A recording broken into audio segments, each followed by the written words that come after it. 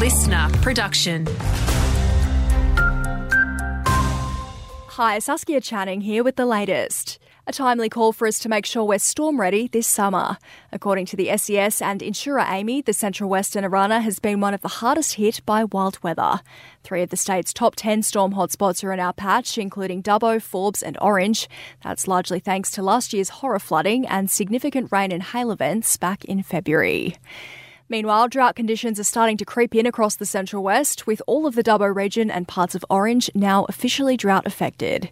Rural Aid Chief John Walters says demand for fodder is already surging and he's worried for farmers given the forecast ahead. The Bureau's declared an El Nino. We've seen those record temperatures, we've seen that lack of rainfall, and collectively it means we're all on edge, and we know that really puts so much more stress on our farmers. He's encouraging anyone who is in a position to donate to buy a bale through their website.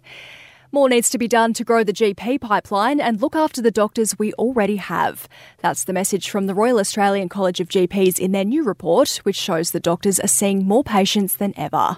Spokesperson Dr Nicole Higgins says young doctors are choosing not to become GPs, but some immediate incentives could change that. What we want is to ensure that GPs in training can access paid parental leave, like their hospital colleagues, to be able to provide study leave and incentive payments.